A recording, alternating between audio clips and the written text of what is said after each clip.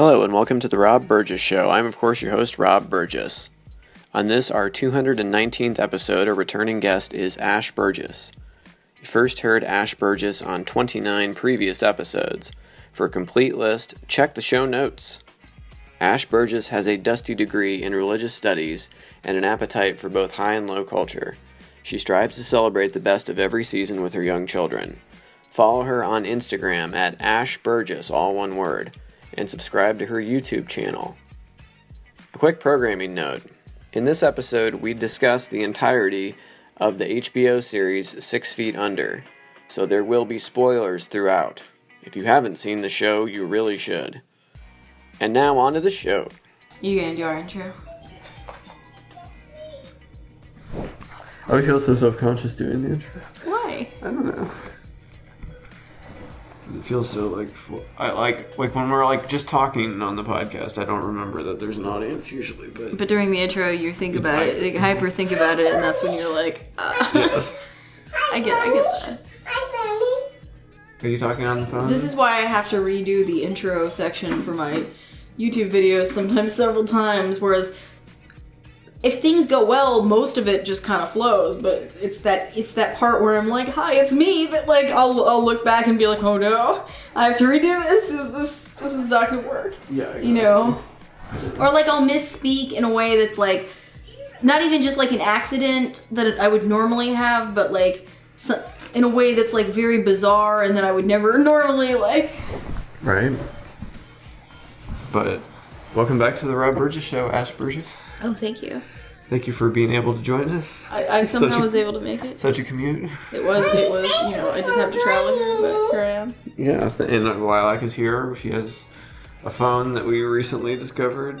Oh, the play phone, yes. The Leapfrog people. So. Well, it's one of those emergency toys that I don't really like them to have a lot, but we pulled it out to hopefully keep her occupied. Mm-hmm. So you may hear some phone sounds.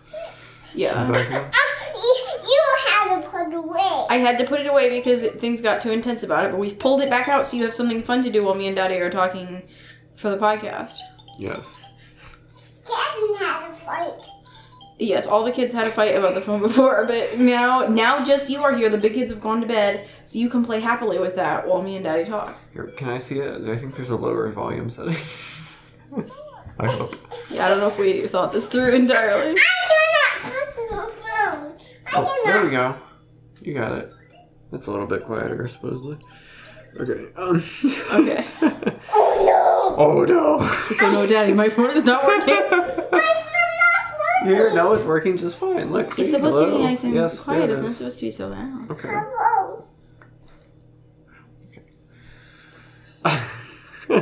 Right.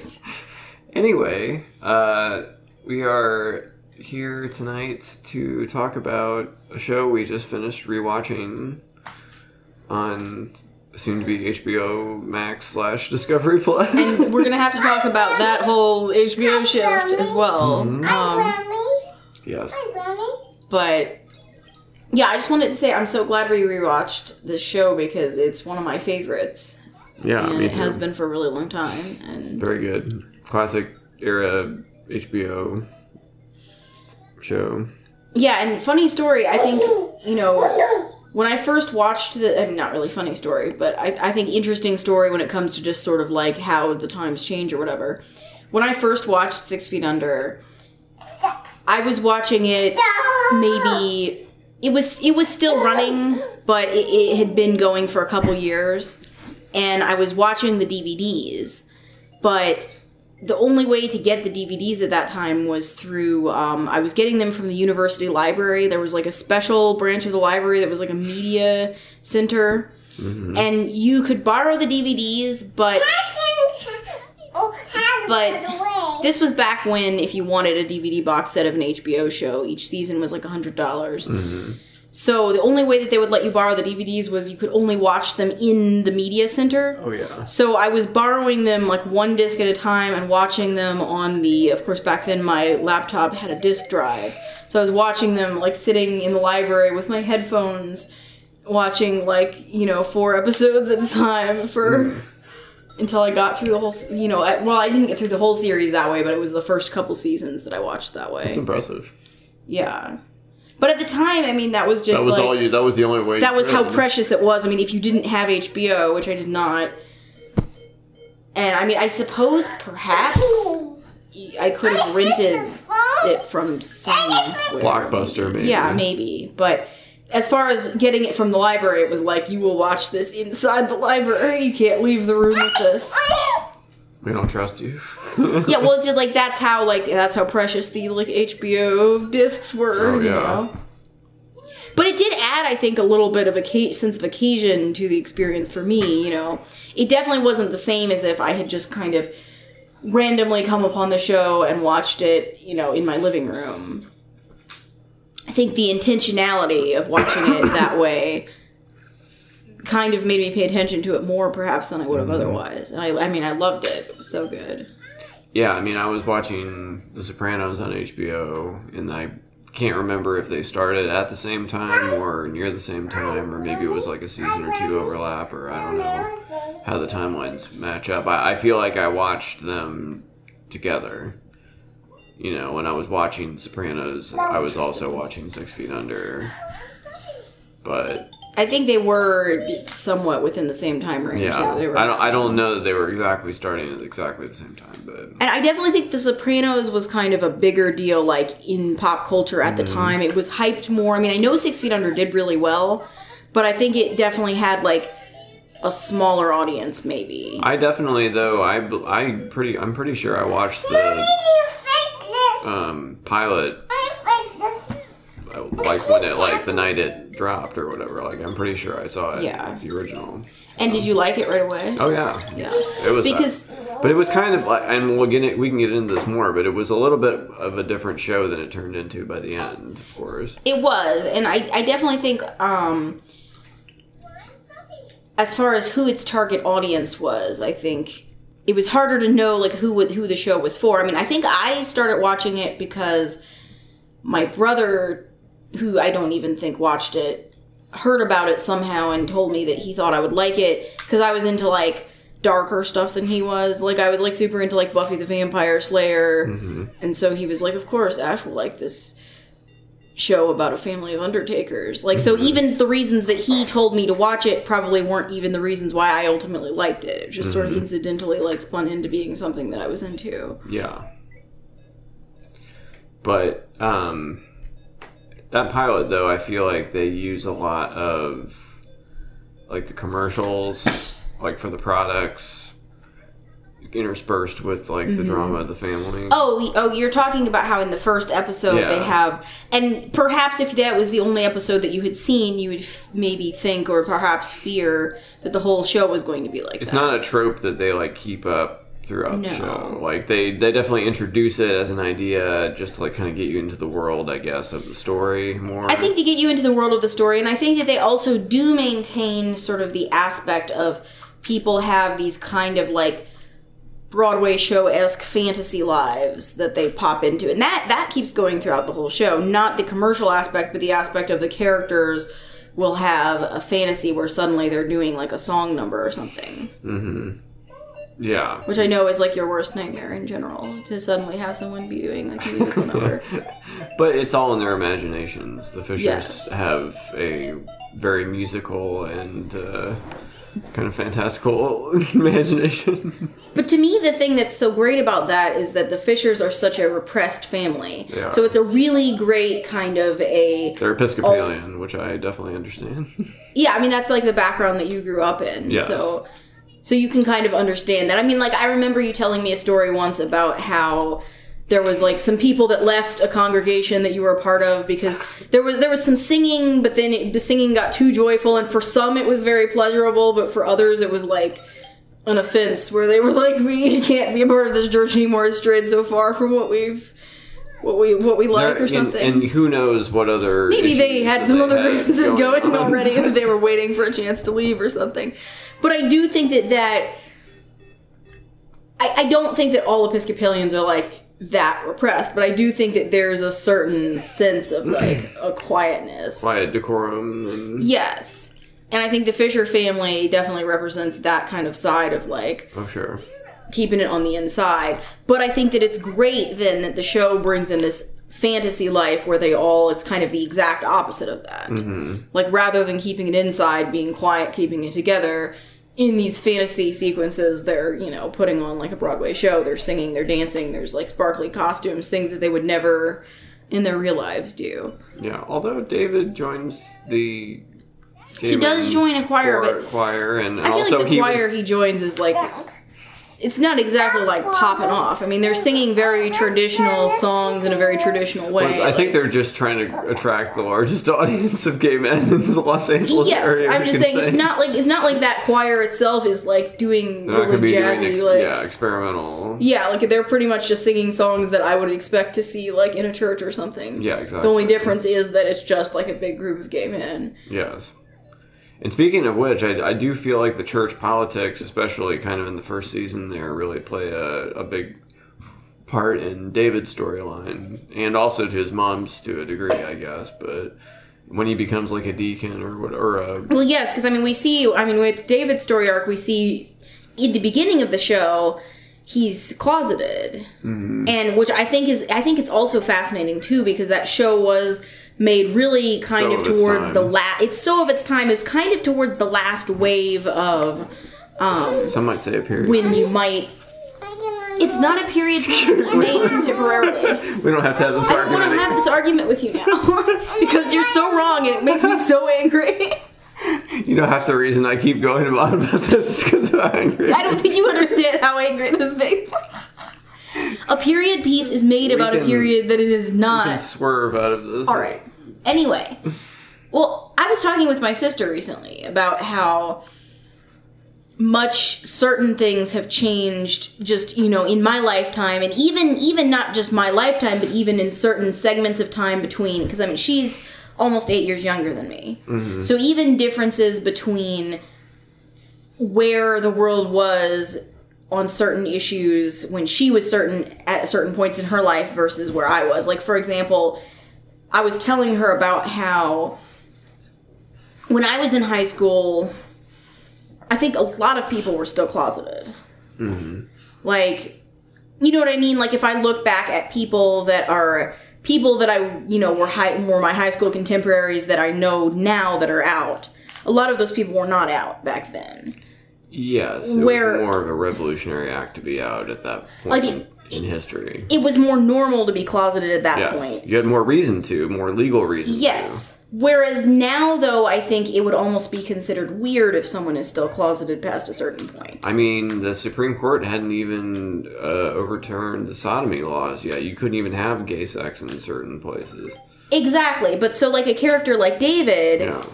At the time that show came out, he was closeted, and that seemed normal. And a lot of people, I think, that were watching that show to enter into the show, he might have been one of the first gay characters that they got to know really well. Oh, yeah. And the fact that he was closeted seemed totally plausible and normal and made sense with the times. So, I mean, I think that's kind of an interesting look at just, you know, where that show was rooted in time when it started. I will say, too, that whole thing with the one congregation he goes to, what's, like, more conservative, and the one that's more progressive, that was a... Well, that was happening then, too. That was happening in the Episcopal Church at the time because of the very issue of gay marriage and gay rights and all that. What I think what you're referring to is getting back to what we were saying about his story arc with the church, how when we first meet him, he's a part of a very kind of traditional conservative Episcopal church. That his mom goes to. Yes, that his mom goes to. I assume he grew up going to that church, and he's like the son that like stayed and like, you know, goes to church with his mom. They bury all the old people. Right. So I mean, it's kind of for business purposes too. Yeah, of course. 100%. But it's something that's been a big part of his life all along. But he's internalized it. But then now he is dating someone who actually is also an Episcopalian, but goes to kind of the like liberal branch of the church, like across the city, where like all the gay people are like welcome. And so then he's kind of dabbling in going to this other church, and then due to events that events transpire within his own church, he becomes a deacon, kind of because he takes over his dad's seat. But then that immediately comes into conflict as far as, you know, his church is trying to be like maintain, you know, conservative, and he comes into a position where he's not out, but I think he still feels that it would be a betrayal, to himself, and I, assume to his morals at large to, just kind of toe the line the way they're wanting him to. Mm-hmm. But that was what was really happening, as you were saying, at the time, with even, with the Episcopal Church, for real, there was stuff going on. Oh, yeah, absolutely. Because that was around the time when they were still, even in the show, I remember they had a storyline about how the father, the priest of, that conservative church, not at the church, but just separately officiated at a commitment ceremony between two women, and the church somehow found out about it, and then were, calling whether he could go on at the church into question. And that was around the time, too, that the church was, arguing about whether or not to affirm same-sex commitments and whether, they could have weddings in the church. And I know there was threatening to split. Well, and then, that's another downstream effect of the legal status, because as long as it is against the law and you're not, doing the commitment ceremony didn't have the same force of law as an actual marriage would. Right. And so that was used as kind of legal covers to discriminate, because they're like, oh, you're not even doing a real ceremony, it's like the law's on our side, this isn't even real, what you're doing, and we object to it, and it's there's no, this is meaningless what you're doing, you're just doing this as an affront to God or whatever, and it's not even like you're actually marrying these people.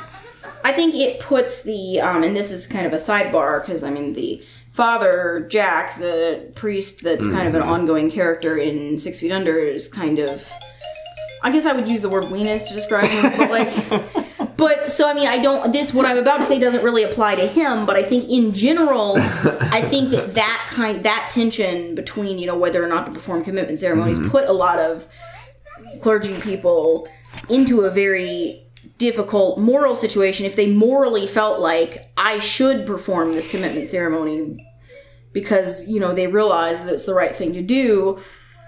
But is it you're going to be stripped of your job, and then where are you going to go? And it's kind of a narrow career field. If you're an Episcopal priest and then you get tossed for, going against what you were supposed to do, it's not like you can just go to another company and start working. I think you would have to start a new career or something, which I'm sure some people did. So it's a very fraught situation. Mm-hmm.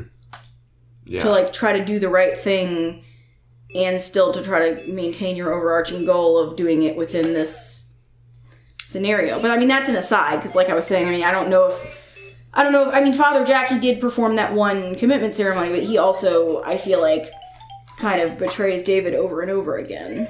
Mm-hmm. He always kind of dangles the possibility that he's also gay in front of David to sort of get David to open up, almost to try to trick David into outing himself, but then always at the last minute kind of slams the door shut, so it's oh no, I was just trying to empathize with you, or oh no, you know what I mean? Do you know what I mean about how he always seems like he's kind of doing that? Well, remember when David is drinking whiskey or whatever in his office with him, and they're like, those people are so uptight, and then he's plying him for information. Exactly, he uses the fact that he may or may not actually be gay, but seems kind of gay. Yeah, he never comes out and says it. But he just uses the fact that he possibly could be gay to kind of bait David into undermining himself, or to you know what I mean, to exposing himself when maybe he wouldn't have wanted to, and to feel like he has support,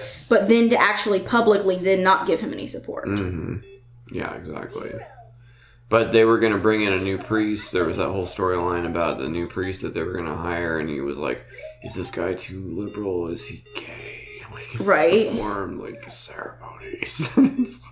Yeah, no, that whole thing was very, very uncomfortable. But going back into more of an overarching, we rewatched the show. Yes. Because I feel like we've gone on kind of a tangent just on David, which, there's a lot to say about him. But I do want to talk more about the general rewatching of the show at large. Yeah. Because there have been other shows that I have loved and rewatched and that have not held up. I think this show holds up incredibly well, but I also think that this is one of the best shows of all time. It is. It was revolutionary for a lot of reasons. Like you said, the prominent gay character being one. That was pretty and that's just television. one small aspect of it. I mean, I think it brought us a lot of really original characters. Mm-hmm. And it so easily could have gone wrong as far as, like, oh, it's a family of undertakers. Like, that could have been so uncomfortable or, like, hokey. Like, it could have veered in, like, an uncomfortable Seventh Heaven kind of direction. You know, like, it could have been, like, heartwarming and, like, a weird, like, you know, or it could have been, like, too campy or something. But I think it really confronts so many issues of, you know, uncomfortable issues about death, but also just about life, too, you know? Yeah. And just kind of the tension between, you know, the family's awareness of how real death is. The living in the funeral home aspect is mystifying to me. I could not do that. I mean, here's the thing that I couldn't do that as a job. Show never really I definitely explains. couldn't live there. I just couldn't do it. The show never really explains how the Fisher family got into the funeral business. Because, didn't he come back from Vietnam yes. and then he, like... started the business after that? Maybe. That's what we don't know. Okay, all we know is that the senior, Mr. Fisher... Daniel Fisher Sr. was in Vietnam, and then he came back. He and Ruth had already gotten married before he went to Vietnam. They had kind of a emergency marriage, because of Nate. Yes. But we know that, you know, he came back from Vietnam and they were in the funeral business. What we don't know is, was his family in that business previously and that's why they were doing this? Or did it just somehow occur to them as a career opportunity? And the reason I always wondered about this is that I just don't understand. I mean, I guess even if his family had been in the business, someone way back would have had to get into it. I kind of have never understood how this occurs to someone as a career opportunity. Doesn't he say that his father was in it? I don't really remember. And I was kind of looking out for that. But isn't I may be misremembering this, but wasn't there a Nate, the junior, of course, scene where he is imagining talking to his father, and he's like, oh, why am I doing this? I tried to run away from this. And then Nate Sr. is like, oh, it was just the easiest thing. I just did it because my father did it or something. Wasn't there a scene like that at some point? I think I know what you mean, but I wasn't sure if he was talking about Nate or... Yeah. So, but... Because he is having both sides of the conversation. Yes, because that's the thing, is that all the conversations with dead people are really just you talking to yourself. Exactly. And that's what in whether or not it's like, that's what's brilliant about the show, because it's like, every person that comes in that like sits up and starts talking to them, obviously it's David, it's Nate, it's all in your head. Yeah, it's in your head. It's the voice. It's often your antagonistic voice, or you know, Claire's talking to her dad, but the dad is really Claire. You know. Yeah, well, and it's like, and he's different for each of them because he is who they are projecting onto him. Yes. But yeah, so I don't know. I might want to like rewatch or like investigate or something to figure that out. But anyway, it is really mystifying, and the show doesn't really do anything to really clear it up how it would be like the leap that you would make. I just sort of thought that Vietnam was so horrific that he was like maybe he saw a lot of dead bodies and he was just like, a medic or something, or wasn't probably something terrible like that. So I mean, he probably saw a lot of death. You could imagine that he was just like, I've been around death, I can deal with this in a way that maybe a lot of people couldn't. Although he was also like a very broken person. And then he had like a secret room and like the giant marijuana like monthly like subscription or whatever. So I mean, he definitely had like his own, like he wasn't dealing with it totally well. I just mean like that leap to be like, we will do this as a family. Because I mean, at the end of the show, of course, we have two more families making that leap. I mean, we have David and Keith deciding that they're going to kind of go all in and make it a family business with their boys. And then we have Rico. I think you mean. Oh well, yeah. No, I'm saying David and Keith. They're going to go all in. So I mean, that's kind of. But David was already in, and Rico. David was already in, but there's a difference between David and Keith were not in. Now they're in. Well, there's a difference between David being an undertaker and leaving at the end of the day and going home to a separate home where he lives with Keith. And he's his kids. also doing his separate job. Yeah, that's like David is an undertaker. That's a big part of his life, but it's not his whole, or a funeral director. They don't use the word undertaker, I guess. Yeah. But it's not his whole life. I think once you, like they do at the end of the show, actually move into the family funeral home. That's more like you've made it your whole life. It's kind of like being a farmer when you live on the farm. Mm-hmm. It's not just your job, it's your whole life. Like, you are a farmer. I think clients like that, though. Sure, I'm just saying it's a big leap for David and even more so for Keith and to be like, yes, mm-hmm. we will commit to, like, this is what we do. It's kind of like if your spouse wants to buy a farm. You kind of have to be a farmer with them. Yeah, so it's like, are you going to be a farmer also? Like, this is a huge part of your identity and and what your life is going to be like. Yeah. It's going to be revolving around this. And the same for once you move into the funeral home. So, I mean, that's a huge leap. And then, yeah, like you mentioned Rico and Vanessa and how at the end they're excitedly starting their own funeral home. Mm-hmm. For them, it made more sense, though. Yes. Like, I do think that one small weak point, and I think that the end of 6 Feet Under is one of the best crafted endings to a show, but I do think that the whole Keith deciding to go all in with David and move into the funeral home is a weak point, because I didn't totally buy it. Keith never expressed any desire to live in that house. He always kind of seemed more like he was humoring the fact that David did this just because he knew that it was part of who David was, not because he was, like, particularly like, oh yes, I could become a part of this. Whereas it makes sense to Rico and Vanessa because, I mean, Vanessa's already a nurse. It's kind of, and she already at one point I think was working in a nursing home, so she's already working with a lot of, like, bodily fluids and grieving and stuff like that, so it's not really such a leap for her. Mm-hmm. I also think kind of financial situation-wise, too, like, Rico and Vanessa are more sort of, like, building themselves into a new category as far as, like, their financial mobility than where they start out. Like, because when they start out... they spend that inheritance into a share of the Fishers, and then they use that to spend into their own thing by the end of the show, and so... Like, ownership is their ultimate goal, I think. Because it's not where they started out. They started out in a situation where they don't have ownership of anything. They don't have, I don't think, like, their families don't have, like, a lot of money to, like, back them up or help them or anything. It's Except a different situation. Except for her sister. Yes. That's a whole other situation. But I just mean, like, they don't have, like, a solid foundation of, like, financial support. The Fishers grew up in that house. Yes, they own the house. Yes. Fisher and Sons, right? And they have, and they have enough money, obviously, to, like, for example, when the dad dies, he leaves Claire a trust fund that's going to, like, pay for her entire college. Yeah. It's like, I could be a great artist in New York if somebody give me it. And, like, they leave Ruth enough money that she's not, like, concerned about getting a job now that her husband's dead. I think a lot of women... She gets a job for, like, the busyness aspect of it. And to be close to, I think a lot of women who are, like, the, like, at-home person while their husband is, like, earning the money... if their husband was to unexpectedly die, would then need to go out and get a job. So I'm saying, like... She doesn't need to go out and get a job. She's so I'm saying the Fishers... enough not to have to. Yeah, like, the Fishers have, like, a pretty stable, like, financial bedrock. Yeah. Like, whereas, I'm saying that's a very different situation than, like, Rico and Vanessa's family. Like, they don't really have that backup to, like, draw off of. Mm-hmm. So they're really more trying to build themselves up. So it's kind of an exciting opportunity for them to get into the business and finally have something that's, like, beyond what they could have had before or maybe thought they would be able to have. Mm-hmm. Whereas, yeah, it just seems it's very bizarre for Keith to, like... It's kind of a left turn. Yeah.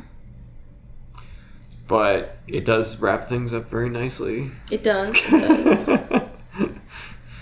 But what do you think about... who the main character of the show is.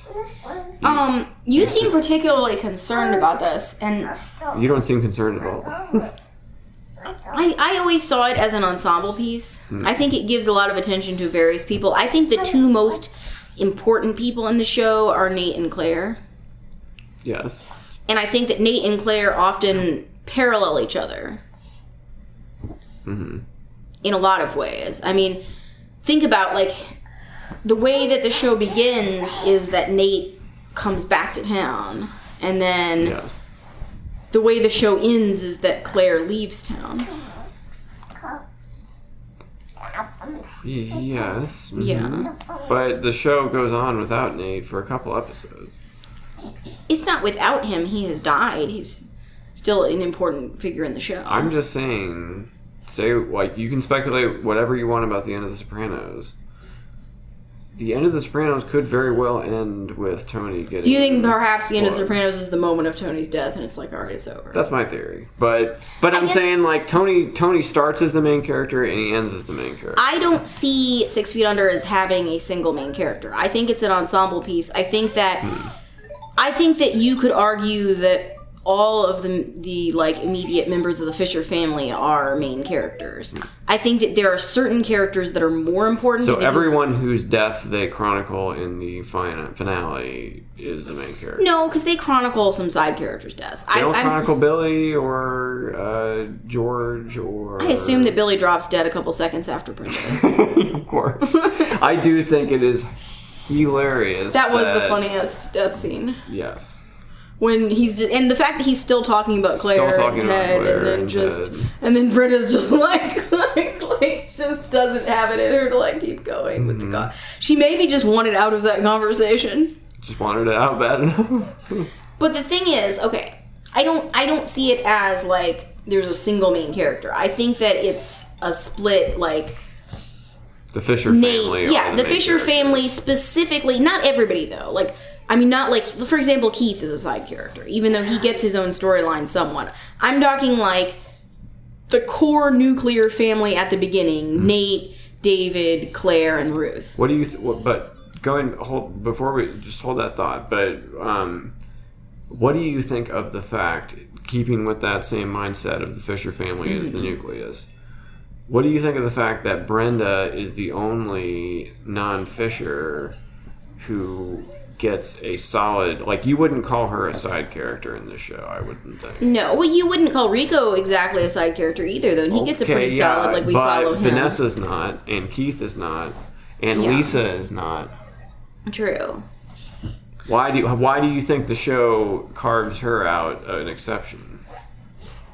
Well, I don't think it's an exception because I do think that we also follow Rico. Rico's not a significant other of a Fisher. True, but he is significantly tied to let me put it this way. No other significant other of a Fisher is a main character. Besides Brenda. Yeah, that is worth I mean, she's also the mother of 2 of the children. I think she's just integral to the show. She's the mother of 2 of the children. She's also the sister of Billy, who for a time is with Claire. But okay, like, the fact that Billy and Claire are enmeshed, I think kind of goes back to what I was saying about how I see Nate and Claire as often kind of parallels or reflections of each other. Like, even to the point where they're creepily, like, dating siblings. One scene I love is when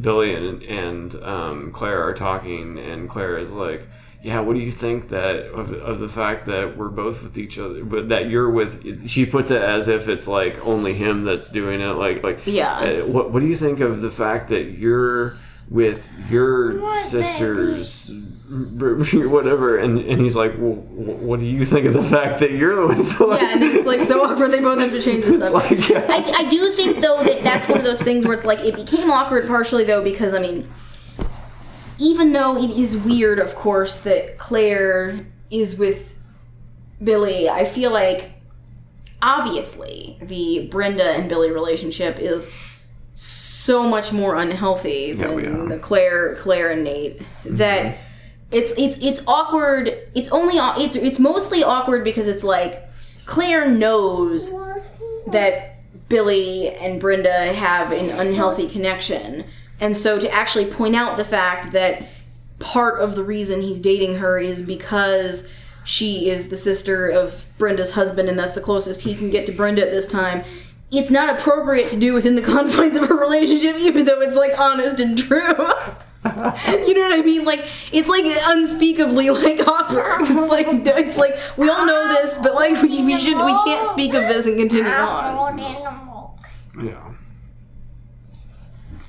But I mean, let's talk a little bit more about Brenda and Billy because I mean, I think there's a lot to unpack there. I mean, there's like a suitcase, a whole lot to unpack. Yeah, there's it's interesting. I don't know. I think they definitely toy with the idea of them crossing the line many times in the show. I think it's an idea that's kind of floating Keeps coming there up again and again. Yeah, because it's uncomfortable, and I mean it's more interesting to explore uncomfortable ideas probably. So, what do you think of the role of Nathaniel and Isabel? I enjoy that very much, but I have a special. I want to find a name for this. Mm-hmm. Like, not, I mean, I know the name for the thing itself, but I want to find a name for myself as a fan of this particular thing. I have a special fascination with art that is created only to exist within another piece of art. Like, for example, like, when you watch a movie about, and a character in the movie is a painter, someone has to have, like, created all those paintings for that painter in the movie to have, like, pretend created. Mm-hmm. And it can be very awkward because within a piece of art, when there's art, the art is often valued within the, like let's say there is art, like visual art that's created with, or written art, that's any sort of art that's created within a TV show or a movie. It's usually valued by the characters inside the thing, like, you know, this is good, or it's doing so well, or this is terrible, or whatever. Vamonos amigos. Exactly. Into the friscolating dust clay he goes. But so within the world of the story, it's valued in a certain way, but then we, the audience, also are looking at it, and it's like, is this actually good? Mm-hmm. You know, when a character of yours is making art and, like, somehow succeeding as an artist, and you're looking at the art that they're making, and you're just like, what is this? Mm. So I think there's a lot of layers to creating art to go inside of something. And I enjoy that aspect of just, like, who is making the art for this, and, like, how is this happening? But also I really enjoy the aspect of, like, the art that's created inside of the story in order to reflect or you know, parts of the story. So, like, with Nathaniel and Isabel, this is a series of children's books that were created, you know, for the story, that exist only in the story, and it's that Billy and Brenda read and identified with these books as children, and these books are incredibly warped, but of course Billy and Brenda are also incredibly warped. But they have matching tattoos. Well, I mean, that comes into play very early in the series when Billy has had, like, you know, a severe mental health decline, and he tries to, like, I think he, realizing that his connection to Brenda is unhealthy and that she's trying to pull away, he cuts off his own tattoo, and then he, like, comes at her with... That's at the end of season 1. A blade, yeah, to try to, like, cut hers off as well. Mm-hmm. I mean, of course, then he has to be, like, taken away to the hospital and everything. But he slowly comes back. But yeah, he comes back and, you know, continues to poke around the edges of the show. Mm-hmm.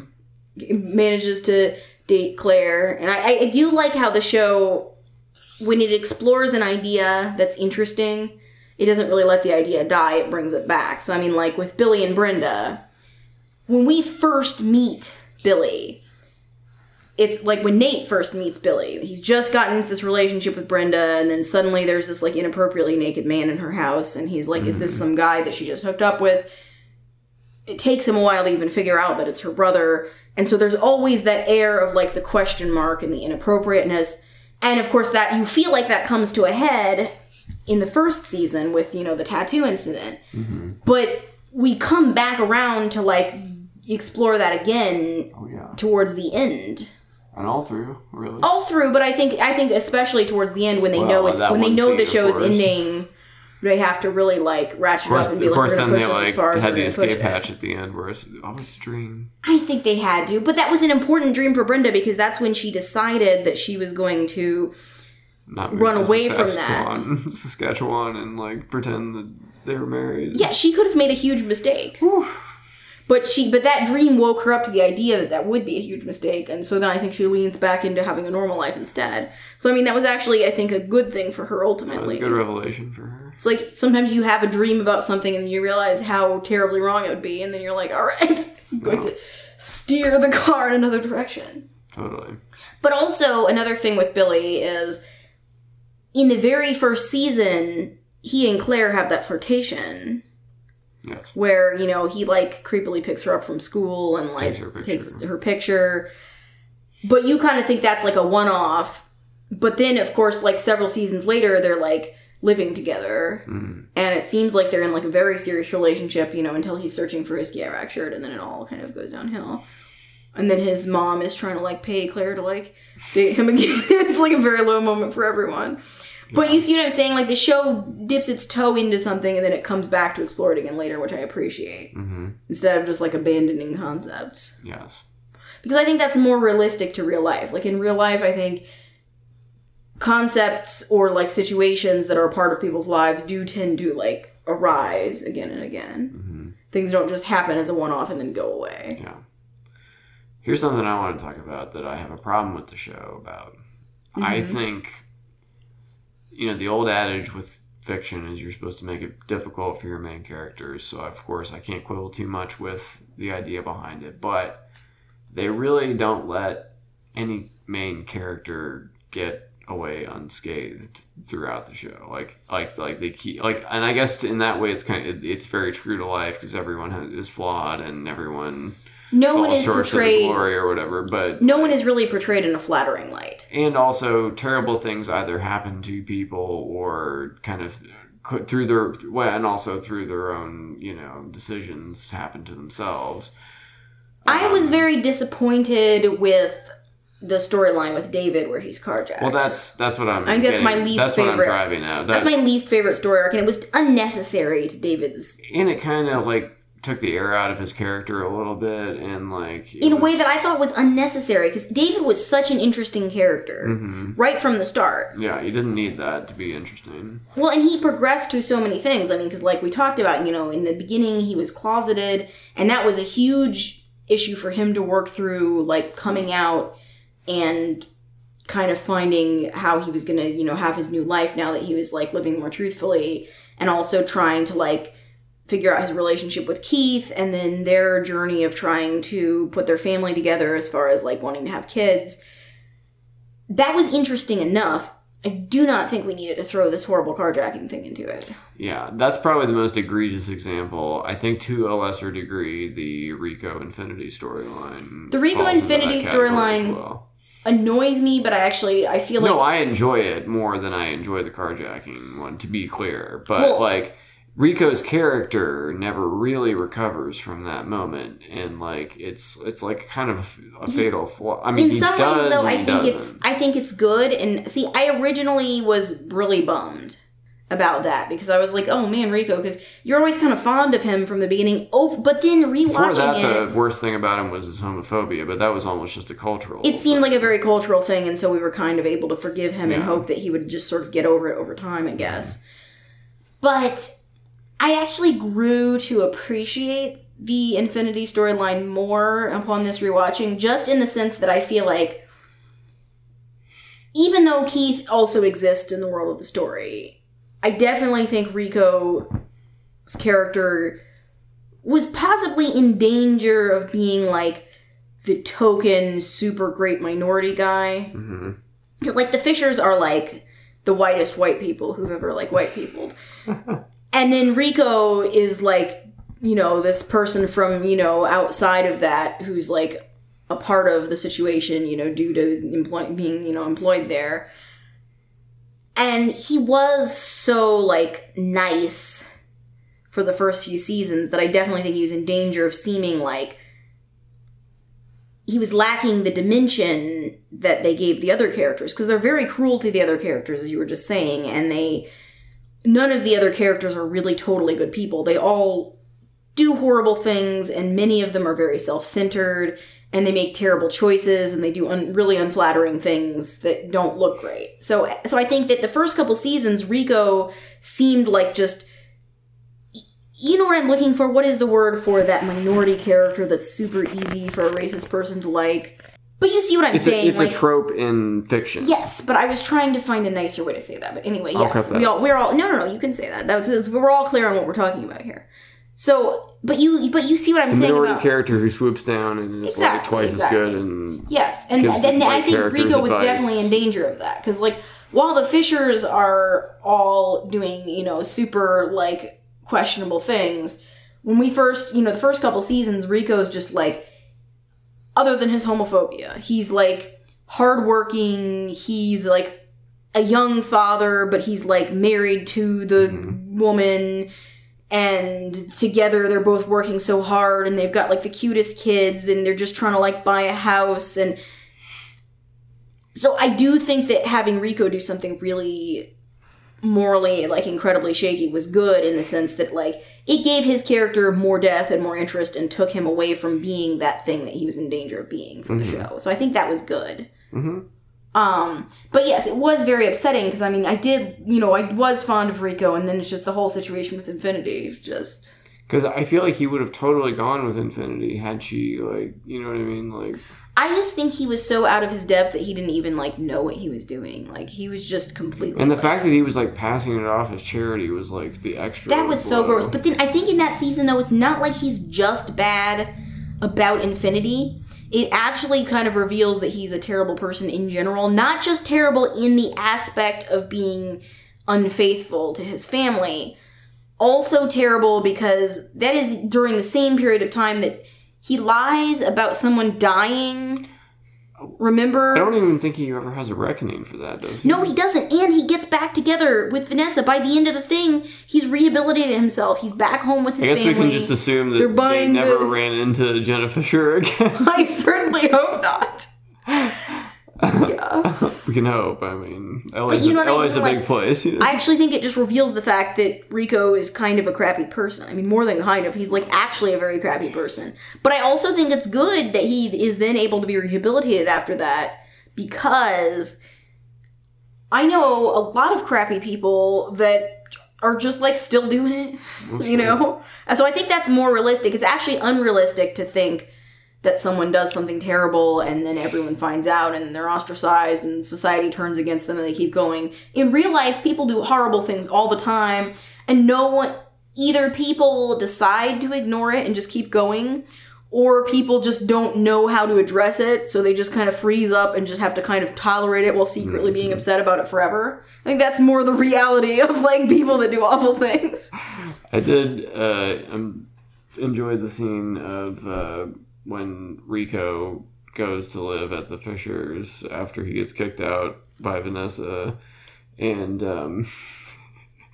he's talking to Ruth, and he's like, I did something really bad, and she's like, oh, you and Vanessa have always had a strong relationship, and he's like, I cheated on her, I was unfaithful, and then Ruth was like, better Rico, and he's like, Ruth, like, because, like, we know from the beginning of the show, we know that she was going camping, and I'm doing air quotes about that, with Ed Begley Jr.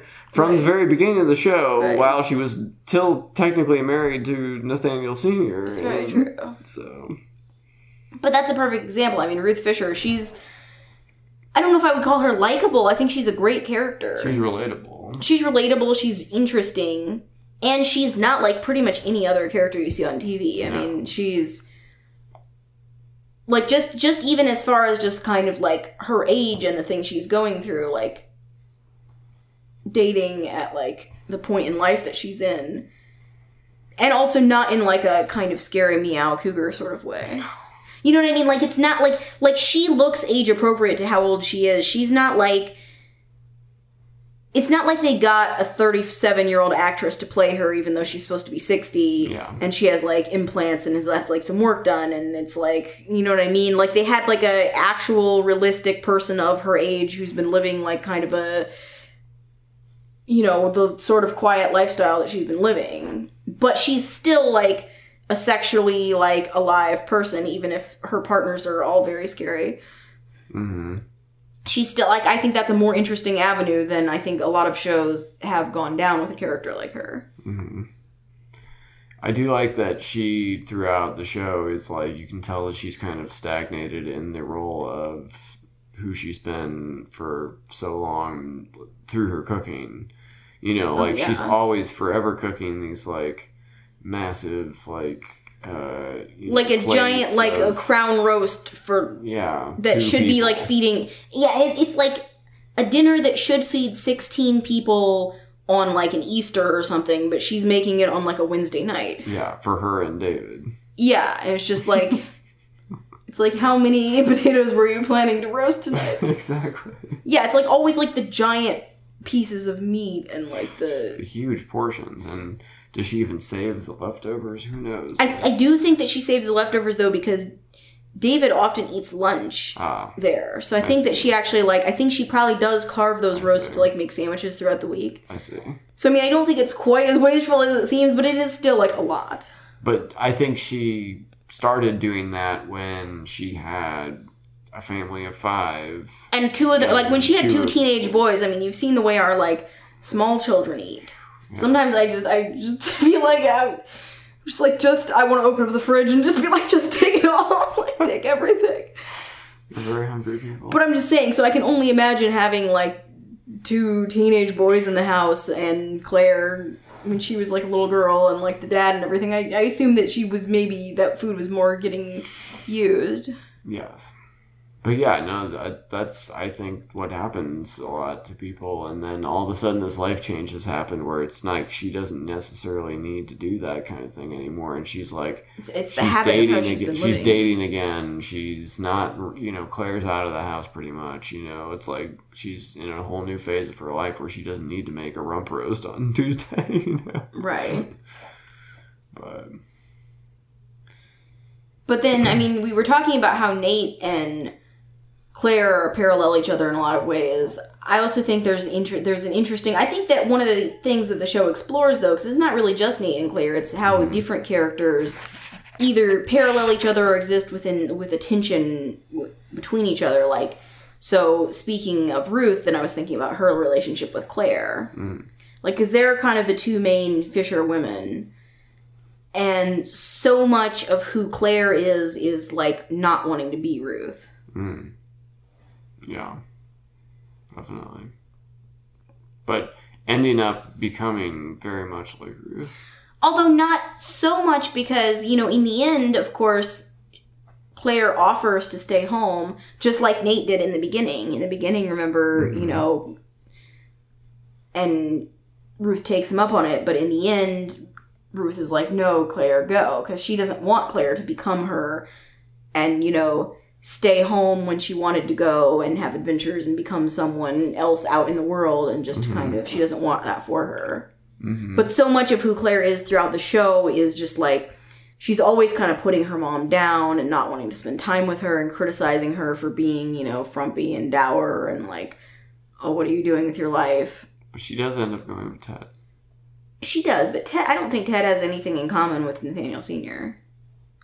Ted is just like the nicest unicorn Republican who's ever, like, he's like nicer than like any of the nice people. Like, he's the nicest person ever, right? Yeah, it's like one of those things where it's like, you can tell that like he's this hotshot young lawyer and he probably hangs out with other Republicans all day, and things probably went well. His parents are still together, I think he said. Yeah, all I'm saying is, like, okay, if you have a great childhood, a happy home, your parents have a great relationship, and they love you in the way that you need to be loved, and you feel seen and celebrated and nurtured, and then you have happy times and your childhood memories are all like good days, like boating at the lake and eating noodle salad, like, you don't really have any reason to like try to like go like change from that. Like, I think people tend to change from their family when they feel like, when there's things that like weren't going great that they like then want to like be like, I will do something different.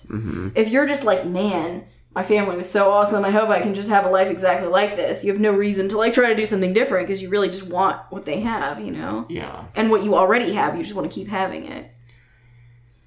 One tension that I don't really think the show handled coherently was, I never felt like they were clear on Nathaniel Jr.'s motivations and like him either moving away from the business or moving towards it. Like, The show like kept being like whenever he'd do the thing where he talked to his dad, and he would always be like, I always did what everyone wanted or something. And it's like, well, no, you moved to Seattle until your dad died. I don't think he said that he did what everyone wanted. I thought they were totally clear on this. See, because my perspective was he left home when he was like 17 or whatever, because he was like wanted to be like rebellious and like move to Seattle and like do whatever it was that he was doing there, which ultimately ended up, living with Lisa and working at the Whole Foods. He was assistant grocery. What was he? He was like assistant of like produce acquisitions or something. Yeah. But anyway, so he left because he like didn't want to go in the family business, and apparently also didn't want to like go to college or like do anything else. Then he comes back, and I feel like when he came back, it's easy for him to blame Ruth for him staying, because like she asked him to stay and he says he'll stay. And sure, wanting to stay for her is part of why he stays. If he actually didn't want to stay, he also stays for Brenda. He stays for Brenda, and he stays for himself, because despite what he says about being the assistant produce manager or whatever, he's clearly not like achieved anything like incredibly resplendent. And so and Nate, throughout the whole show, he's looking for like meaning in life. Like he is a crappy person, but he always wants to feel like the meaning in something. And so when Ruth asks him to stay, if he didn't want to stay, he would have totally just left. It's an opportunity for him to feel like he's being noble. And that's what he really wants. He wants, like, Nate's, I think, driving force is that he wants to feel like a good person. Staying because his mom asked him to stay is a huge opportunity to feel like a good person. And then getting into this business that he didn't want to be in because he somehow feels like he's good at it is like an opportunity to feel like he intrinsically has some sort of like spiritual calling or great power or something. And that's always something that he's kind of chasing too. So I feel like for him, it's all about like, he wants to feel like a good person. And so that was like his power move, was to like say yes. Cause like, of course a good person would stay with their mom. And of course a good person would actually be good at helping people in their time of grief. But then he keeps, like, waffling back and forth and being like, this is all just pretend, this is masking what's really happening, and we should just be like, blah, blah, blah. Why are we embalming people? He's never going to be satisfied. He's always chasing that elusive... Well, what do you think this is? He's seeking that elusive experience that will be so powerful that it will feel authentic. Like, he wants, like, a spiritual experience from life. Which is why, of course, he ends up cheating on Brenda with Maggie. Because, like, he feels like somehow her, like, presence and her, like, Quakerism that he's, like, being drawn to, he thinks that will lead him into this more authentic spiritual life that he's not been able to put together for himself. So is George a Quaker? No. Maggie converted for her ex-husband, and then she just stayed with it, because I guess she liked it. I mean, she liked it enough to convert, but I think she really was like into it. And I mean, she's also kind of a crappy person too, so I don't know. I think there's another family connection. Yeah, it was very incestuous show. I mean, yeah. Was George and I don't think they had gotten divorced yet, but I think they were separated. Because remember when she calls Nate crying because she wants Nate to confirm for her that Ruth has really left her dad, because Ruth had like set him up in the apartment but was like still pretending to be like living there, but Maggie was like suspecting that Ruth doesn't really live there, and she was like, Nate, you can tell me anything, because she wants him to tell her whether or not Ruth has actually left. That was like right around that time. Like that was like one episode before. So, I mean, Ruth and George were, like, barely separated. And even if they had already been divorced, I don't feel like those kind of boundaries just come away like that. Yeah. I think once someone's your step-sibling, they're your step-sibling. I think you should just consider that off-limits, probably. Yeah. Yes. Just my personal opinion. Yes, you should.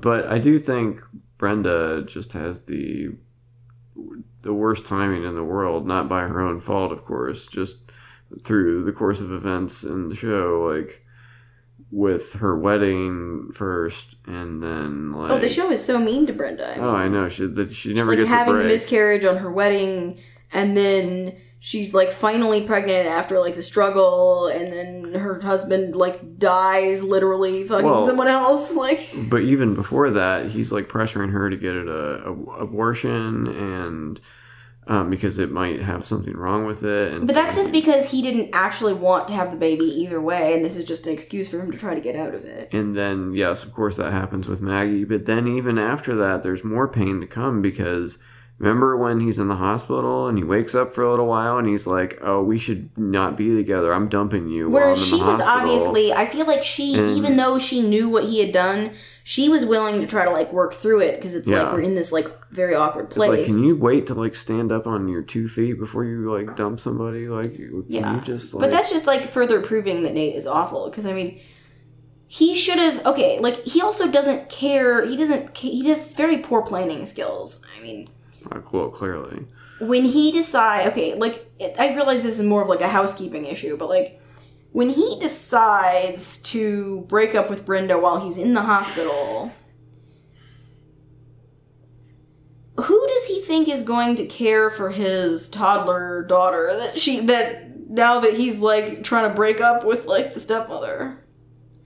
Also, you know that Nate is the kind of person that would justify like, oh, it's better for Maya if I am with Maggie, who I really love, and so she can see a real relationship than the fake relationship with Brenda. Not thinking that, like, maybe it's bad for Maya that, like, first her original mom dies, then you immediately move in with Brenda and have her start calling Brenda mommy, and basically Brenda does all the child care.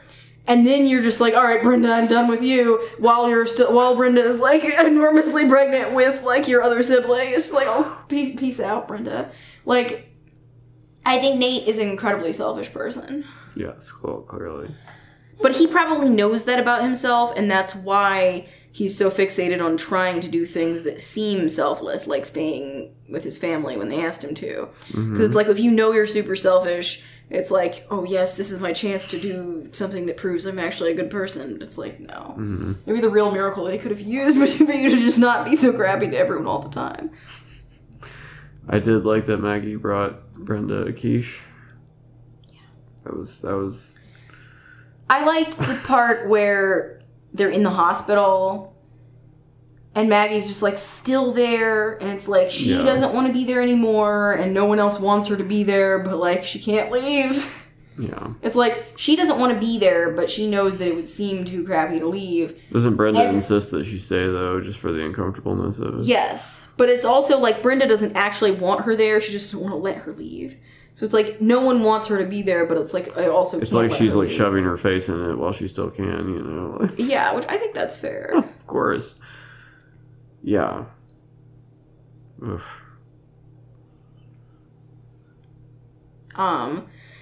Let's talk about Claire a little bit more, because I feel like she has just the worst development as an artist. Like, I mean, like we talked about, like when you make art inside of a show, it can be interesting. And I feel like, because a very large portion of her story is her kind of deciding to go to art school and then making terrible art on an ongoing basis pretty much throughout the entire show until she kind of stops making art before she, dramatically resurges at the end to become like a famous photographer or something.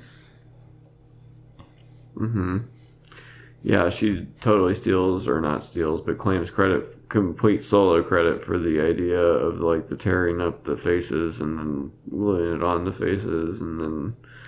I felt for Russell about that, but then that was so eclipsed by his just general terribleness that I ended up kind of siding with Claire. You mean when he tackled the lollipop? Or when he or do you mean when he totally has sex with Olivier?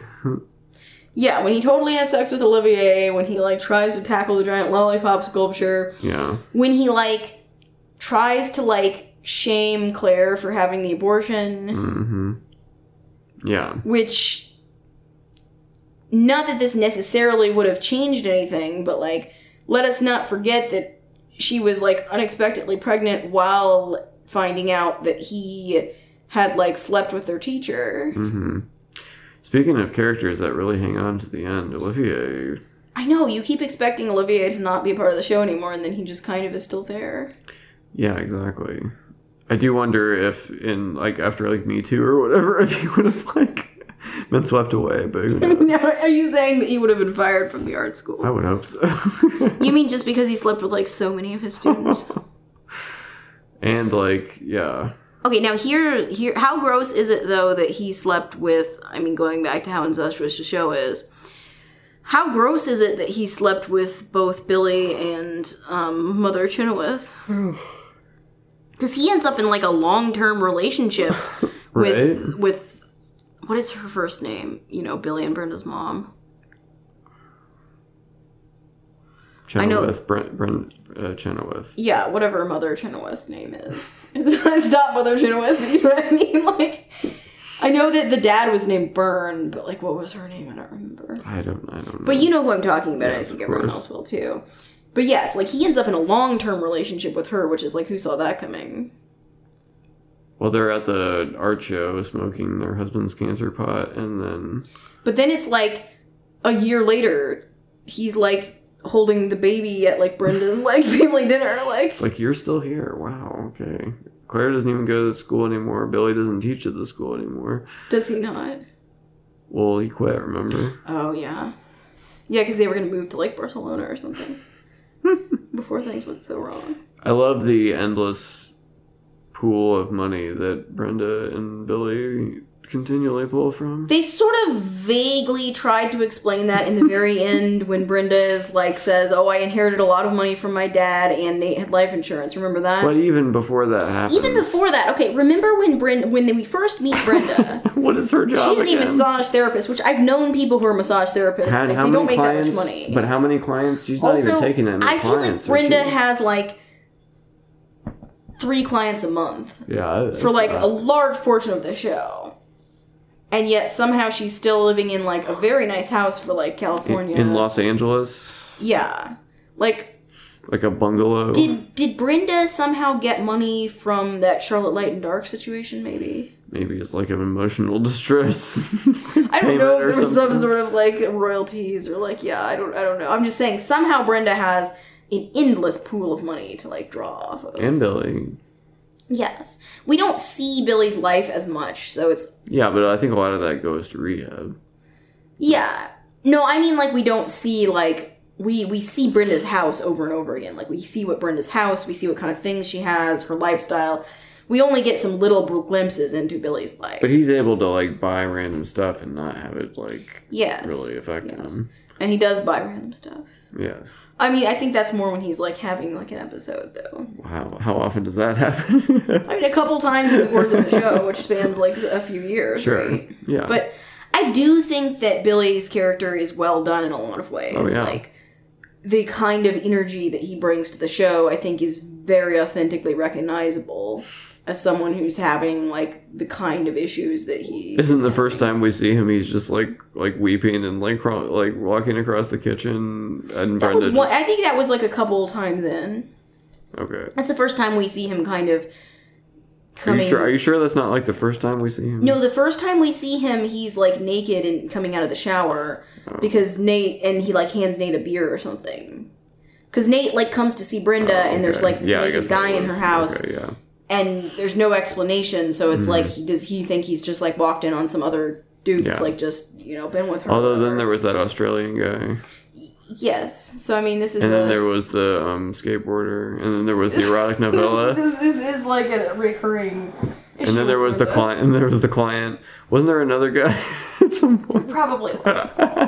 Brenda does have a problem, clearly, but no, I just think, like, his, like...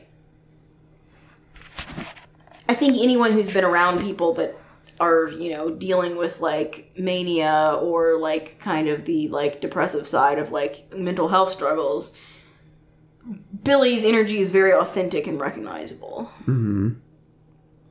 So I think that's, like, well done within the show. I do like how when the mania is ramping up, it's always...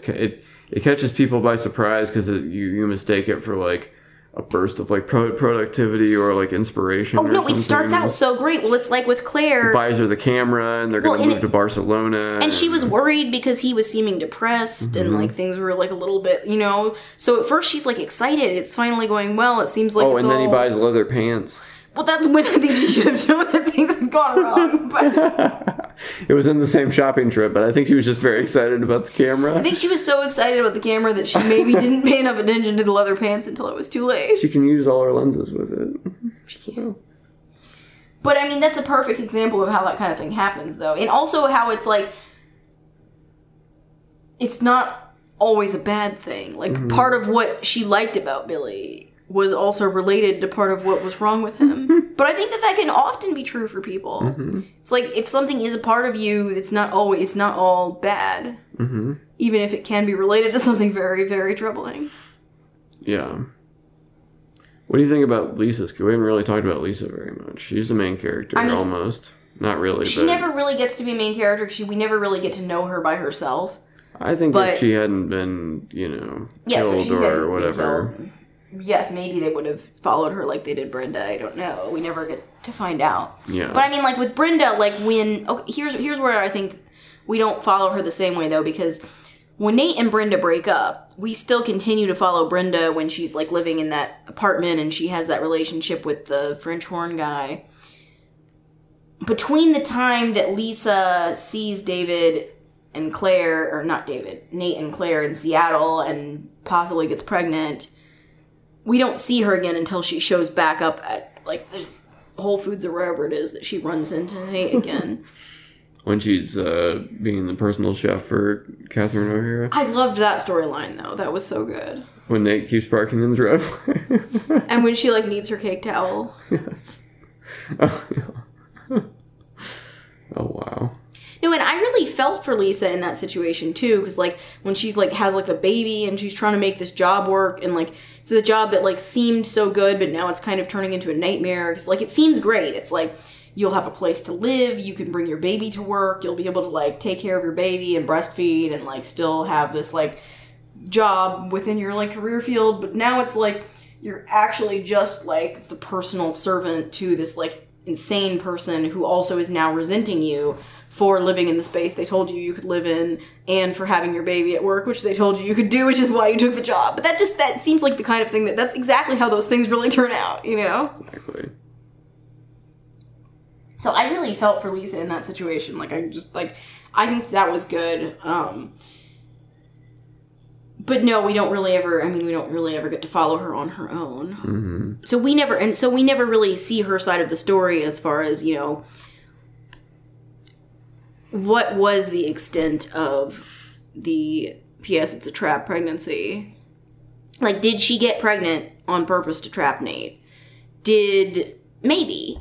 Did she also, was on it... purpose, I mean... But, I mean, also, like, was it, you know... They had unprotected sex, I imagine, while he was in Seattle with Claire.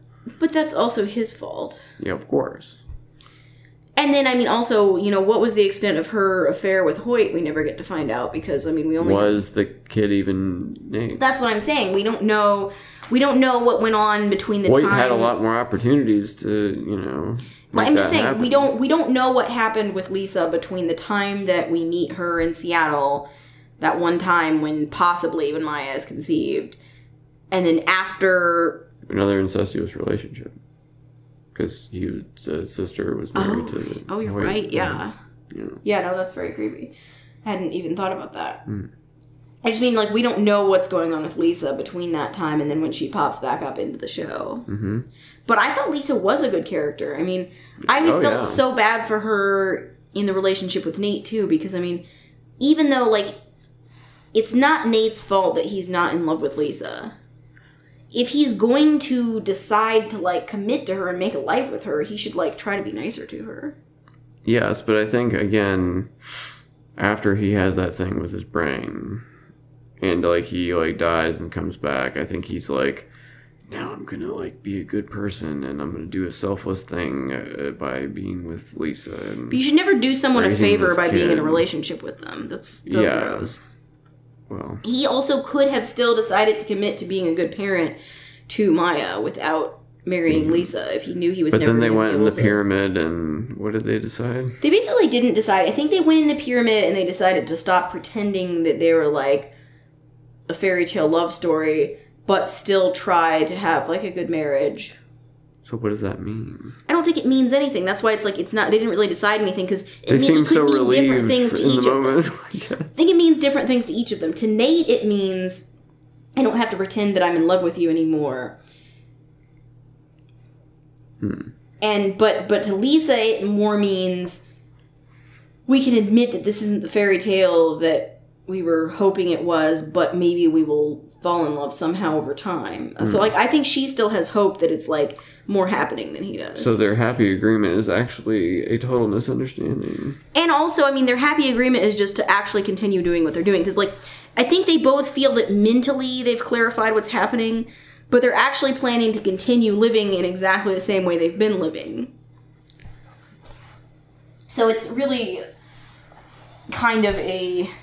It's you know what I mean? Like, their happy agreement is just that they finally have admitted to each other that it's not exactly what Lisa wants it to be.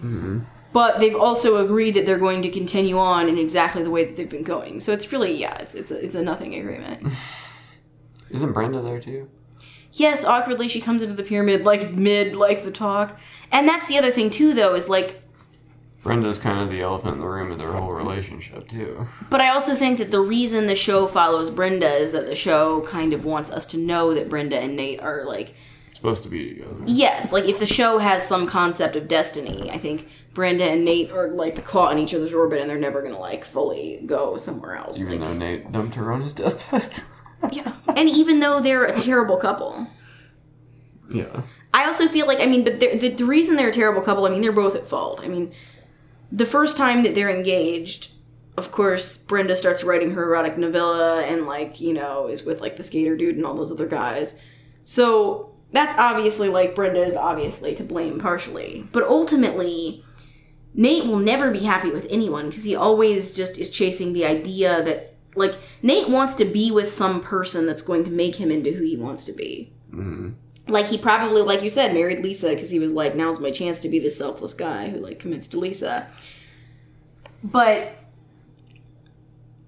notice how as soon as Brenda actually commits to Nate, he's no longer interested in her. Like, remember how much, like, passion and tension there was between Nate and Brenda when, like, Lisa had just died, but it seemed like it would be maybe inappropriate for them to get back together, but they still kept kind of seeing each other, and they both obviously wanted to just get together, and it seemed like, oh my gosh, these people can't stay apart. Like, they're magnetically drawn together. Remember that part? Yeah. And then, flash forward, as soon as they get together, Brenda is basically just, like, taking care of Nate's child, and he's, like, resenting Brenda for, like, wanting to get pregnant, and basically, like, doing her a favor by, like, having, like, a kid with her. And he's, like, already, like, looking for, like, Maggie to be, like, his actual relationship that he was supposed to be in. And then he'll, like, leave Brenda and start a new life as a Quaker or something. And I assume as soon as he starts his new life as a Quaker with Maggie, he would have been, like, immediately bored and started trying to find somebody else. And hopefully Brenda wouldn't have been stupid enough to, like, go let him, like, back in after that.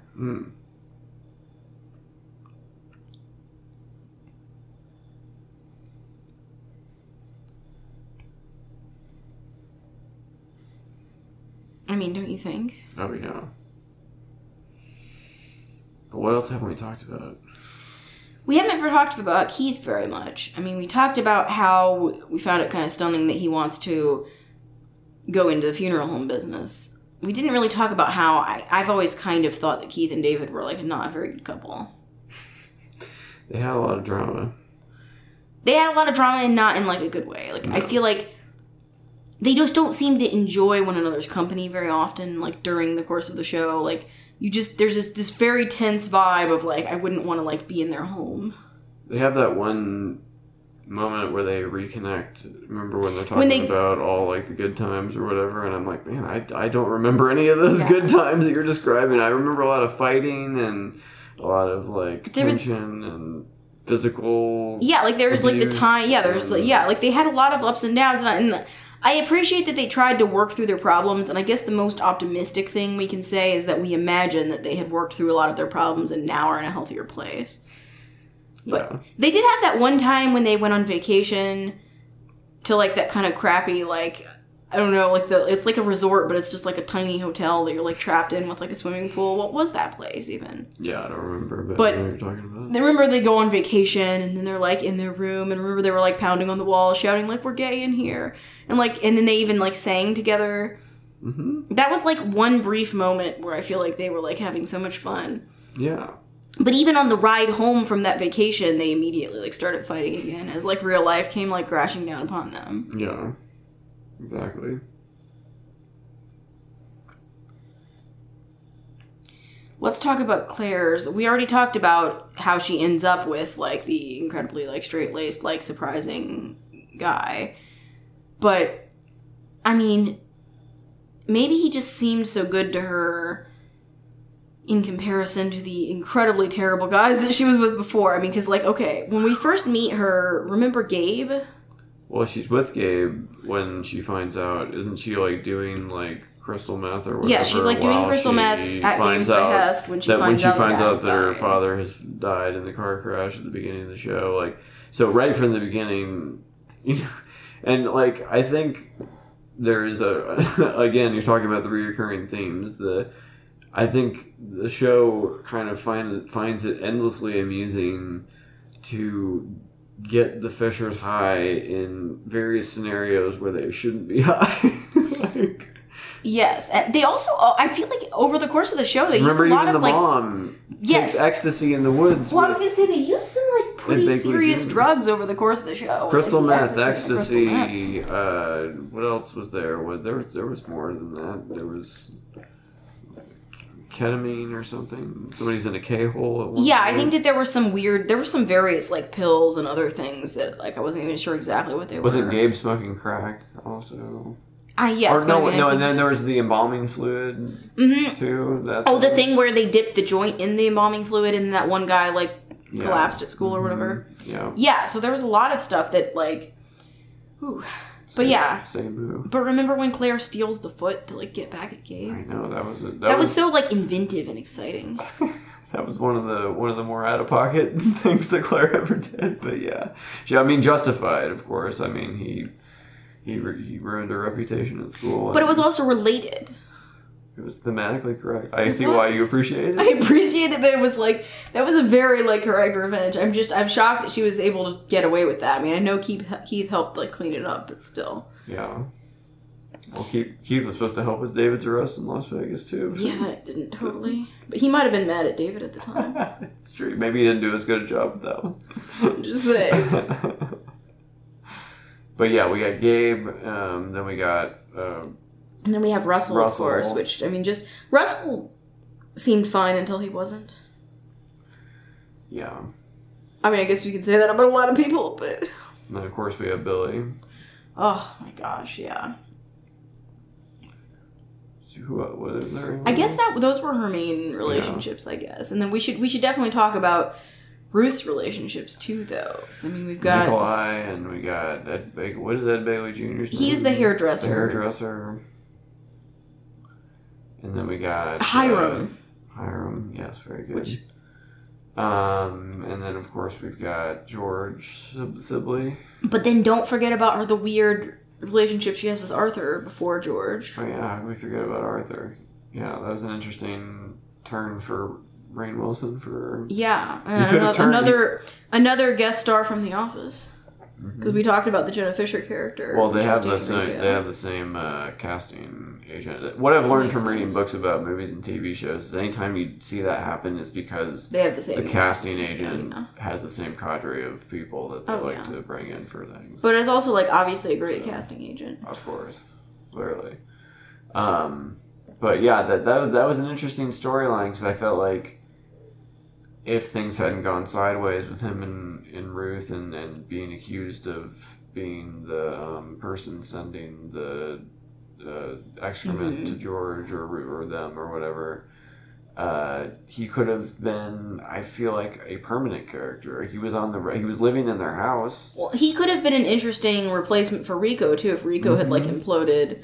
You know, like if Rico and Infinity had just like gone off the rails or whatever. Exactly. Like, I thought he would have been a perfectly interesting. But because he nuzzled Ruth and then he was falsely.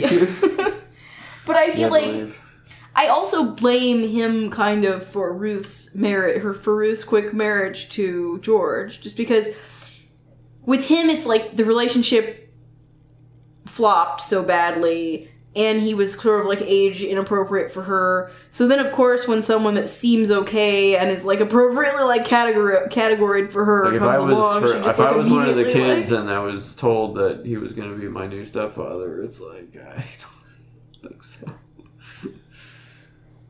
Right. Yeah. But you know what I mean? Like, I think she just runs right into George's arms after that. True. And that ends up being kind of a huge mistake. Although, it comes around. Why does it come around? Just because he sticks around for a long time? Yeah, well, no, I just mean, like, okay, it seems like they've broken up and everything, but then by the end, it's like, he's supporting her in her time of grief. More like she's probably just too tired to, like, go out and find anyone else, I mean. Maybe, but I also more optimistically, I like to think that, he's gotten well. Hopefully he'll stay well. He is doing the right thing and trying to be there for her, even if it's for partially selfish reasons. True. She needs somebody. Yeah. And so it's good that there's somebody there, you know? Dude. And maybe they end up being an okay couple. Before he, like, went down into the bomb shelter, I think that she was liking being with him. Bomb shelter?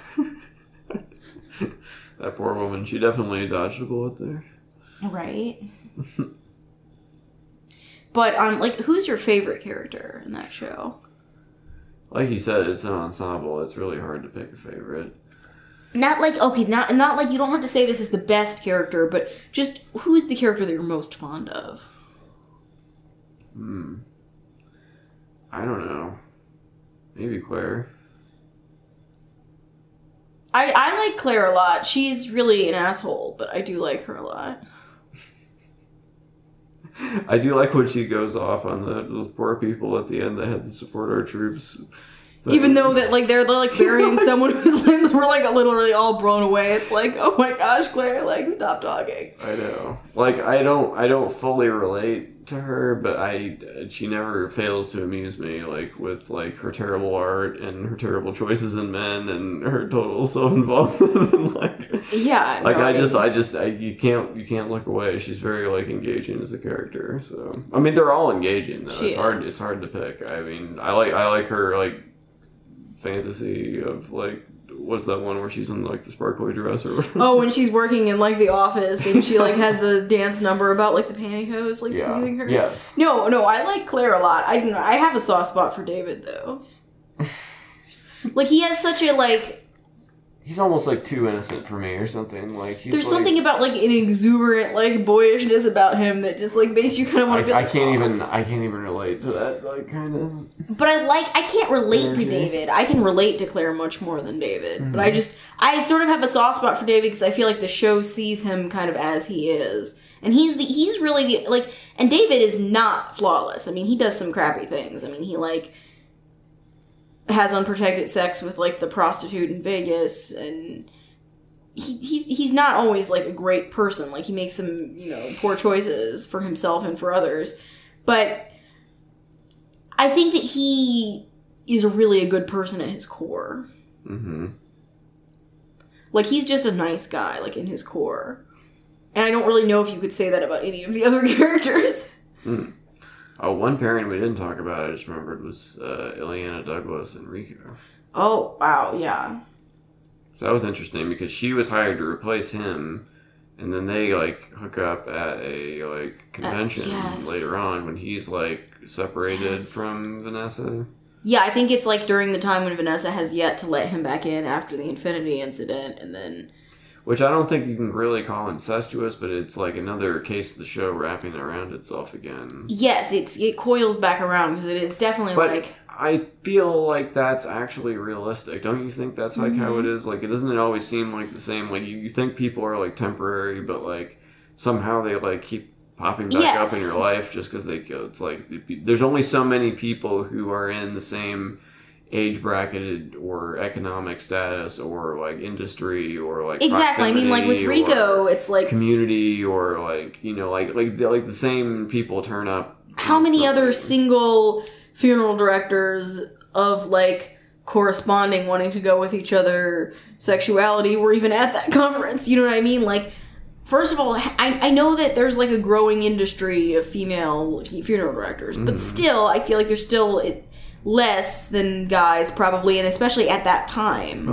I think that she was kind of like a standout, and she happened to be like not unwilling to go with somebody at the conference. I mean, because I'm sure there were some other women there that like weren't looking to hook up. You know what I mean? And like how many guys there were like in that age bracket and like looking to like go with somebody. I mean, I feel like at those conferences generally, when we saw like Nate and David interacting with people, a lot of them were kind of older than them. Like, I kind of felt like they were the new generation, and like a lot of them were like more of like their dad's contemporaries and stuff. Like, you remember that when they go and they meet all those guys. It's like, so I definitely think like as far as like who was available to like hook up with at the conference, of course it would be them. You know, definitely. I am glad that was like a one-off though, and wasn't like a long-term thing, because that could it was appropriate to like have it just be like a short-term thing. And Ileana Douglas was a character that was like nice to see again, but I wouldn't want to see constantly for like the rest of the show. Like, she was very, very abrasive. Oh yeah. Like, even though I felt for her when they fired her, because they did kind of fire her wrongfully, I also understand why they needed to fire her, because they just did not want to have to like work with her. Yeah. What else haven't we talked about? I feel like there's so much to unpack. I mean, there's every character in the show has their own like relationship with the other characters. I mean, it's a lot. But kind of, I guess, overarchingly though, how do you feel like, as far as like, is there anything that like your view kind of shifted on due to like maybe either the time that we're in now versus when you originally saw the show, or who you are now, like at the point in your life that you're in versus when you originally saw it? Oh gosh, I don't know. I mean, I definitely thought about death a lot during the course of watching this. That is the one thing that's really hard about the show, is that it's like, even though I love the show, I'm going to need to like take a break from contemplating death so much. Like, I definitely thought about like what I would want to have happen to my remains and stuff. So I want to be cremated, spread in the ocean, saying it now so somebody hears me. You can play this for people later if you need to. But, well, I mean, every episode begins with a death that we had to fast forward through a lot. Yeah, we did skip most of those scenes this time, yeah. But, yeah, and that is, it's hard to kind of, that's like a lot. That makes the show harder to binge watch than some other shows. Oh, yeah. But it is, I think, one of the things that the people in the show deal with is that their relationship to death is so much closer than most people, so they have to think about it. Whereas I think a lot of us have found a way to distance ourselves from it so much. Like when David had fun filling out his preneed. Yeah. But it's like, I can see where they're coming from on that. And yet, at the same time, I appreciate the fact that even though they're all so used to thinking about death in a certain arena, it doesn't devastate them any less when it happens to someone they love. And I think that that's true. I mean, in my experiences with thinking about what it'll be like when someone dies and then them actually dying, mentally preparing doesn't actually make it less upsetting. No, not if you actually love them. I mean, it's going to be hard no matter how much you prepare for it. But I think that that's very authentic, the way that it was like, even though they were so used to death, they still experienced it as a crisis. Although, and I understand Nate's desire to want to be planted, but that was so terrible and awkward when Brenda had to like lift up the canvas bag with Maggie on the other side and like and then you mean when like Keith and like has to like slug it over, and then they're just like, we just like slump it into like the hole or whatever. I also felt like, you know what I realized too when I was, you know, the minute ago when you were talking about like what you want to have done with you, and then I was thinking, okay, so I've always kind of liked that idea of, like, being planted in the earth and going into a tree. Like, I always thought that would be kind of cool. But then I was thinking in the show,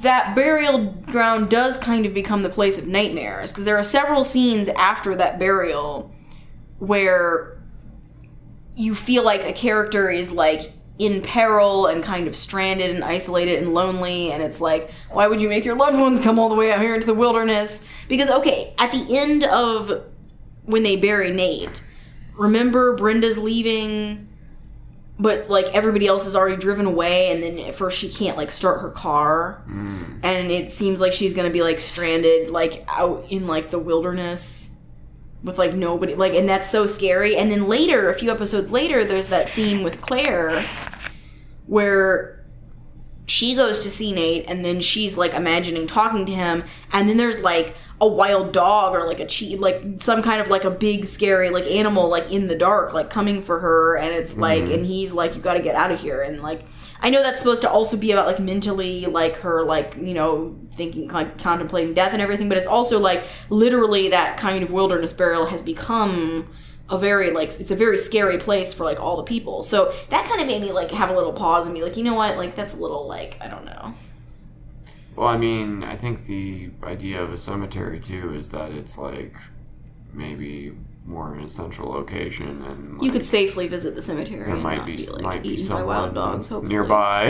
Yeah, but it's like, I definitely would not want to go to a cemetery. I mean, I guess my thought is, I don't want my family to be, like, burdened by, like, the arrangements they make for me. So I mean, in the universe where money is no object, you know, of course I'd like my ashes to be, like, blustered to, like, the most beautiful place in the world. Like, you know, I'd like to be, like, scattered in, like, the streets of Paris while we, like, eat chocolate croissants, and then, like, part of me can go, like, into the ocean beside, like, a lighthouse or something. Like, in, like, my fantasy where it's, like, but in reality it's, like, sure, if, like, hopefully by the time I die, all the people I'm leaving behind are in a great financial situation. It's like everything's going well. But, like, realistically, I really wouldn't want anything that adds, like, extra burden, either financially or emotionally, to the people that are left behind. And so, I mean, like, the whole thing where you have to purchase the plot and then you have to put someone in a canvas bag and, like, dig the hole, like, even if that doesn't cost more, I feel like that might be emotionally more of a burden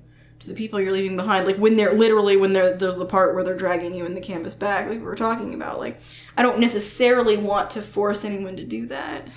I mean, we don't have to go into great detail, but you know what's going on in Greece, right? It's not good. Yeah, running out of space. Yeah. And you don't even pay for a permanent burial, you just pay for, like, a certain number of years, and if you don't have enough money to, like, pay for another certain number of years, out you come. We got some other paying customers here. It's really okay to cremate me and just bluster me into the wind. It's fine. Well, actually, the reason is because the Greek Orthodox Church doesn't promote cremation. It's tricky. Yeah, it's a tricky issue. I think there are a lot of people that don't want to be cremated for religious reasons. Because I mean, if you're from a resurrection standpoint, being cremated could, if you're believing that something's going to happen later for your body, you know, being cremated could be a mistake. Sure. So I mean, I see where people are coming from. It's just, like I said, my main goal, I guess, would be not to burden people unduly. That would be a big burden. So. But is there anything else that you wanted to talk about? I mean, I know we've been talking about this for a long time. It's just, it's such a good show. There's just, like, so much to think about. Oh, yeah.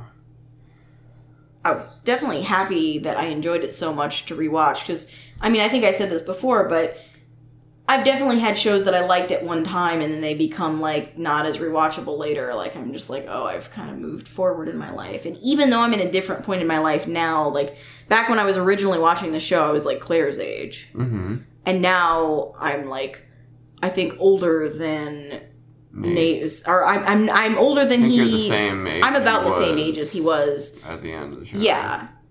So, I mean, I've really gone, you know, through, like, 2 different categories, but I still found the show very, very watchable. Remember, he has, like, his 40th birthday or whatever. Yeah, so, I mean, I'm, like, not quite as old as him, but I'm more his contemporary. Closer to him than Claire. Yes, whereas originally I was closer to Claire than I was to Nate. Now I'm closer to Nate than to Claire, but I still think, even though my perspective has changed in that way, I found the show to still be, like, so rich and, like, there's just, like, so much happening. Claire, I would cut my heart out and give it to you on a platter if it would change anything.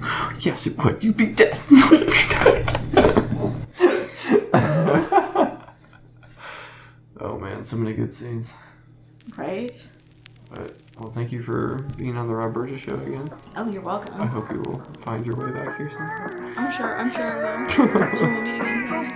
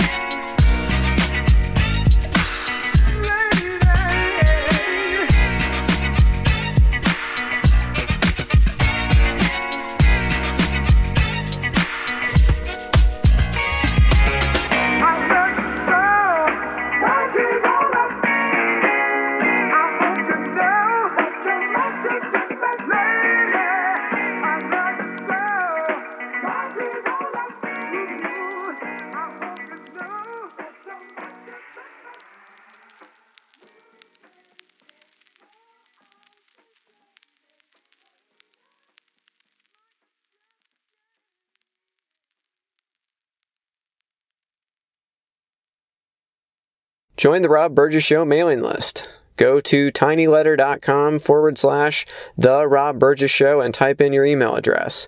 Then respond to the automatic message. Also, please make sure to comment, follow, like, subscribe, share, rate, and review everywhere the podcast is available, including iTunes, YouTube, SoundCloud, Stitcher, Google Play Music, Twitter, Internet Archive, TuneIn, RSS, and now Spotify. The official website for the podcast is www.therobburgessshow.com. You can find out more about me by visiting my website, www.thisburgess.com. If you have something to say, record a voice memo on your smartphone and send it to therobburgessshow@gmail.com. Include voice memo in the subject line of the email. Also, if you want to call or text the show for any reason, the number is 317-674-3547. Until next time.